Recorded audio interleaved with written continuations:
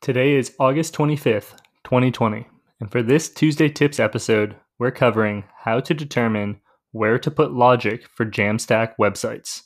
Let's dive in. A very common blog logic is displaying posts or events on your website based on the date. We may want to not show a post if it is in the future or change how a past event is displayed. When looking at a Jamstack website, this can be confusing as there are several places in the build lifecycle that this logic can occur, and each occurrence comes with its own limitations. The first option is to hard code the elements by physically adding or modifying them in the HTML files. This is the most reliable as it happens before the website is built. However, this is also less than optimal. Who wants to change their website manually every time a post needs to be published or an event passes? The second option is to write structured data and do the logic at build time.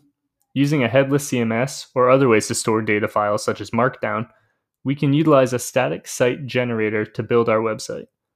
The generator would then use logic during the build process to display what we want. So, we could use conditional logic to say that if the post is in the future, do not display it, or if the event has passed, use the grayed out style.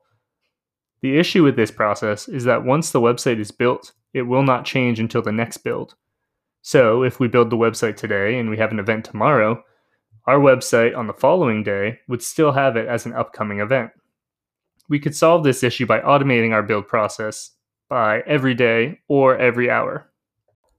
A less readily available option would be to do the logic with edge workers that would execute on a CDN request.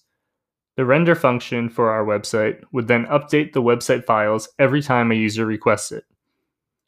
This feature is still in the works, but the ideal end goal is that it would perform nearly as well as a static site, but allow for updates on each request. The last option is to pass data to the front end and then execute the logic.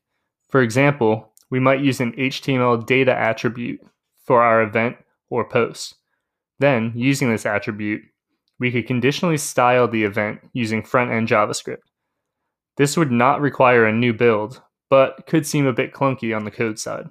However, if the performance is not affected and your user experience is working well, then this might not be an issue. In the end, it all comes down to the data you are trying to display, when it needs to be updated, and how much manual work you are willing to put in each time.